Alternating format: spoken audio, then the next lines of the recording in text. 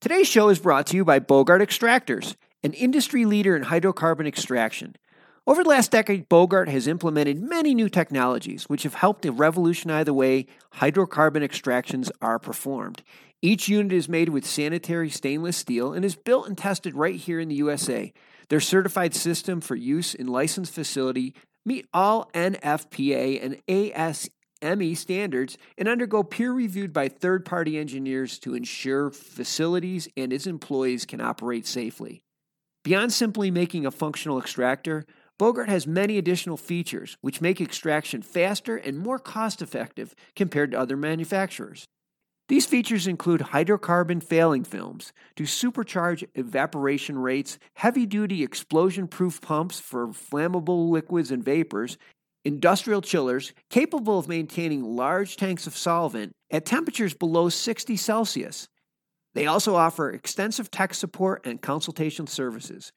So whether you need to set up an extraction lab from scratch or you just need some replacement gaskets, give them a call at 855-553-3887 or check out their website at www.bogart.com. Welcome to The Hemp Show, the show that gives you access to the world of wholesale hemp, from raw materials to finished goods and everything in between. I'm your host, Mark Rostelli.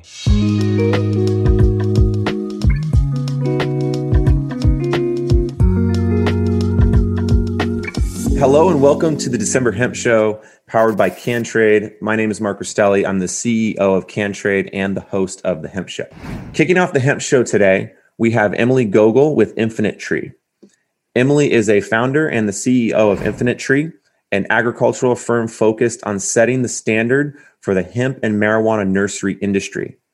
As a scientist and business leader, Emily enjoys the rapidly changing cannabis industry and is passionate about growing the next generation of quality plants with an emphasis on responsible, sustainable practices developed through scientific research. Thank you for joining us and welcome to the Hemp Show, Emily. Hi, Mark, and everyone else on the call. Thank you so much for having me today and putting on this show for everyone. So my name is Dr. Emily Gogol. I run Infinite Tree. We're USD Organic Nursery, which Mark spoke to a little bit in the intro. So we really focus on best practices for delivering plants nationally. So that includes breeding plants to be best in class. So new, amazing, different cannabinoids and different ratios, terpenes, bud structure, you name it. So we really focus on that. And today I'm going to talk a little bit about those plants, the art of choosing in a very complex and rapidly changing hemp marketplace.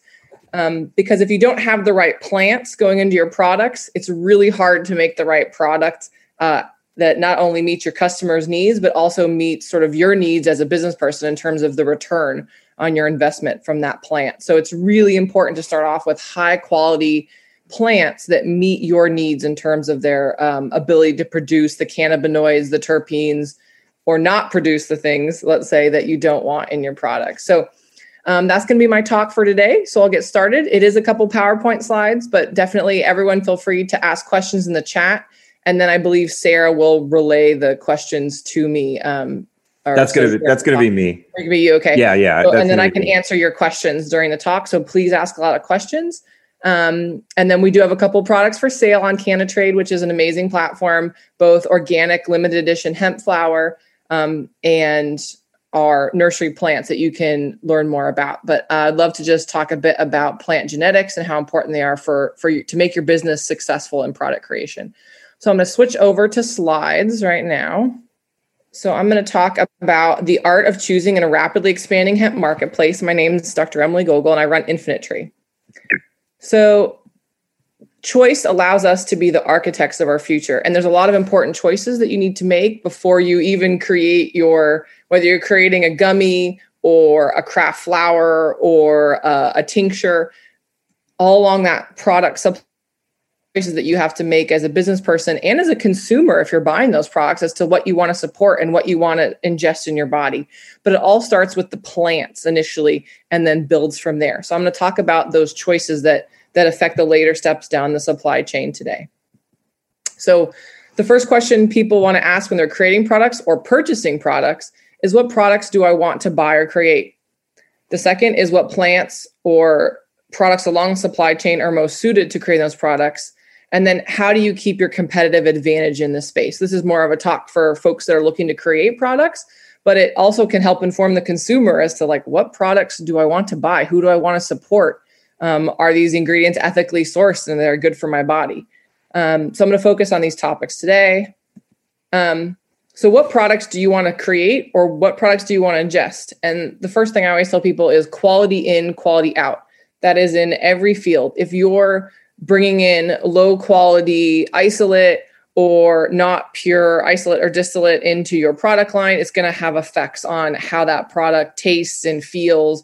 Any kind of product chemist will tell you about texture and aroma and flavor, and how those can all be affected by the different additives that people are putting in their tinctures, their balms, their mints, their gummies, and how that affects the product at the final stage. It's kind of like if you add corn syrup to everything tastes like corn syrup, right?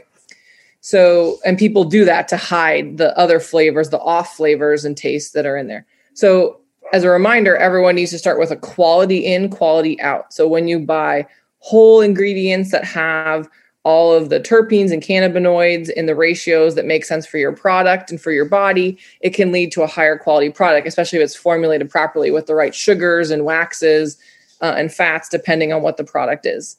So from the very beginning, you should pay attention to what's going into your products, whether you're the business person creating it or the consumer purchasing it. So with that, like, what plants are best for my products? Right now, we're seeing huge increases in the amount of flower, of all consumption, really, of cannabinoid products in the marketplace. This is just shown by cannabis consumer spending growth by industry type in North America. And these authors of this study believe it's a reflection of the increasing social acceptance of cannabis. I would say it's because there's a lot of great products coming online, so people want to purchase more interesting products that meet their lifestyle. So flower is still a huge market. So a lot of plants that are being grown in the United States are being grown for craft flower, which is a different product market than an edible or a concentrate where that flower is going to be broken down into its constituents. So you have to think, am I growing for all four of these different industry types or one of them? And how does my supply chain reflect that? What plants am I getting?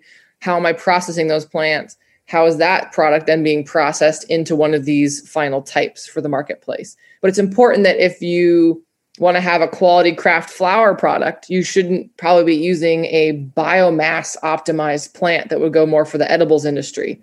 So what would be considered a quality product for going for an edible may not be considered a quality product going for the flower craft market. So you have to keep that in mind.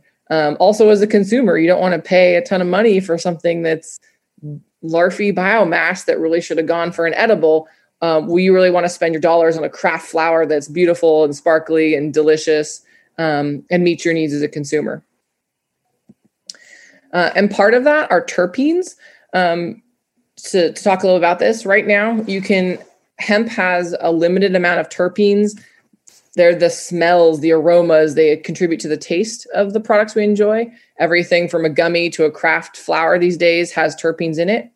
Sometimes they're naturally derived from hemp. Sometimes that labeling is on your package. There are hemp varieties. We provide some hemp varieties that have up to almost 4% terpenes, which is amazing for hemp. We went from almost 0% terpenes in hemp to up to 4% in just a few years of breeding work. So having those amazing smells of clove or cinnamon or things like lemon and citrus and little gas, we can now get those up to higher percent, similar to the rec marijuana industry and hemp, but it's really challenging. And those products are rare and they're more expensive to produce. So you wouldn't want to use that necessarily on a concentrate unless you were able to bring along those terpenes for your concentrate. But there are a lot of really high value, amazing concentrates on the market that start from plants that have have many delicious terpenes present. They make sure they bring them along in the processing of that plant, and then they produce an amazing extract that's got all of those aromas naturally in it. To that, I'll note you can purchase terpenes derived from hemp separately. Some companies are now purchasing terpenes and adding them back to their products, spraying them on, mixing them in. So just be aware that they're being applied to products, and then they can also be derived, as you can see from this graphic, from the things where they get their name or their representation, really, like linalool from lavender, pine from pinene. You can extract these terpenes from other plant material as well, and it's legal to add them back into hemp. So just be aware of where your products are coming from and know that these are kind of the flavors that really help give that extra deliciousness to hemp, as opposed to just the grassiness that hemp without terpenes can have. And if you want those in your product, you're going to have to either have them in the plants that you grow, which is probably the least expensive way to go about doing it, like the most bang for your buck, and then preserve them along the supply chain. Adding them back in later can get very expensive depending on what you want to do. With that being said, how does this relate to your competitive advantage for the products that you're creating? What makes your product stand out? And I just put these graphics up here to remind everyone that we've had a lot of change in this industry as to what defines quality and what defines legal quality, right?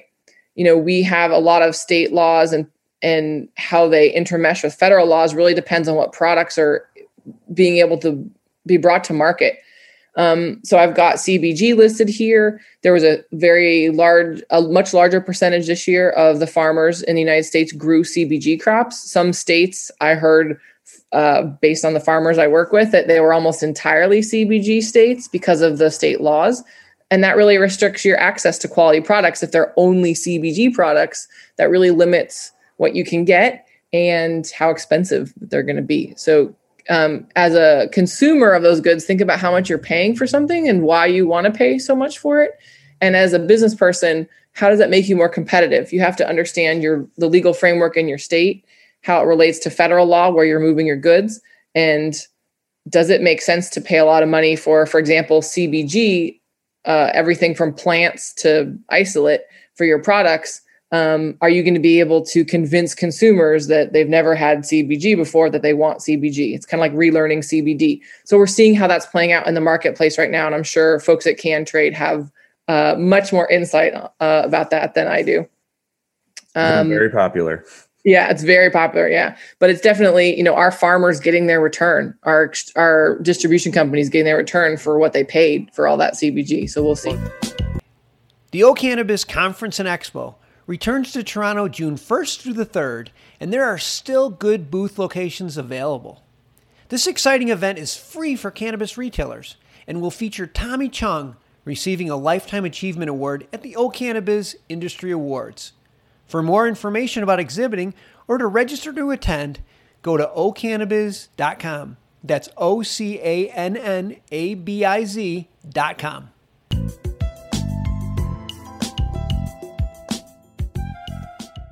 It's definitely a long subject, but it's still more about the adoption of CBG as into the market.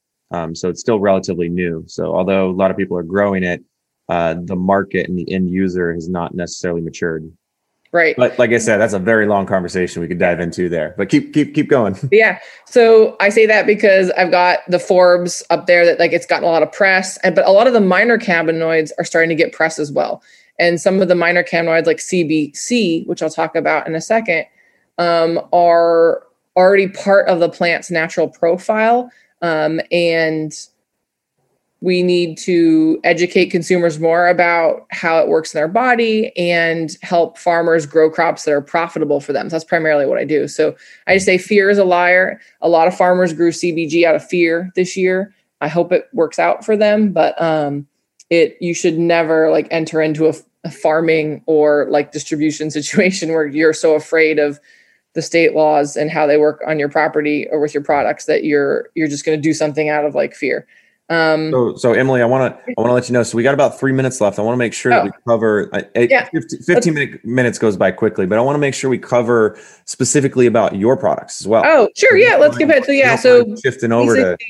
What we do is we create new plants that create new profiles for cannabinoids and terpenes, new, better understood yields, better bud structure, and deliver them to the market. So you can buy plants from us. And then we also do a very limited craft flower production. So these are things that are cultivation classic, for example, winners that we have access to through our research partnership with East Fork Cultivars.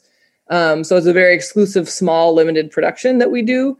I don't like to compete with our customers on the flower market. We're really about providing those plants. So We've created new varieties that have things like CBC, for example. And we really work to develop the data set behind those plants so farmers can feel confident about the products they're going to get out the other end, what their yields are going to be, and then how they bring that to market. It makes our farmers happy. It makes their processing partners happy, whether it's pre-rolls, smokables, or extracts. Although we primarily breed for the smokable flower market, it just helps everyone be more successful if they know what they're getting and it's backed by good data. So we primarily create USD organic nursery products. We do a limited release of craft flower, like I said. It's very exclusive and delicious flower. I hope everyone enjoys it. We've gotten a lot of good feedback from it. But like I said, primarily we're breeders. So you can work with us to create plants that meet your needs. So we're really focused on that. So you see a photo of our Oregon guava here, just a bud photo. And then we do carry varieties that have been winners in the Cultivation Classic, the Blue Orchid from 2019 and the Oregon guava. We're developing new varieties along those lines. We really focus on delivering the data set to our customers and being there for them as a nursery provider.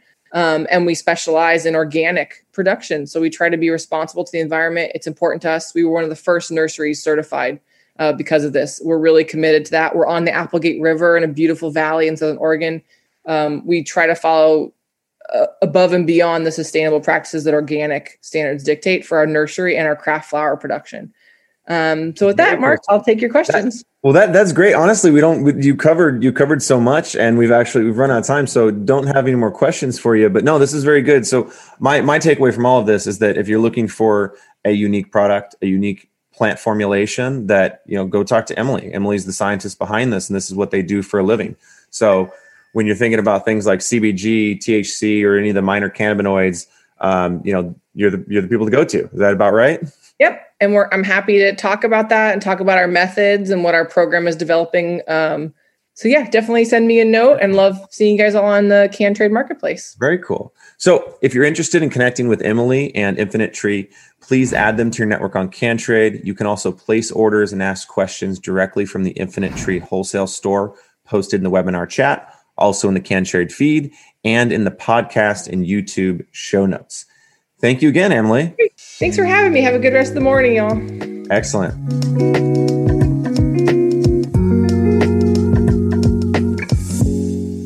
Thanks for listening to today's show.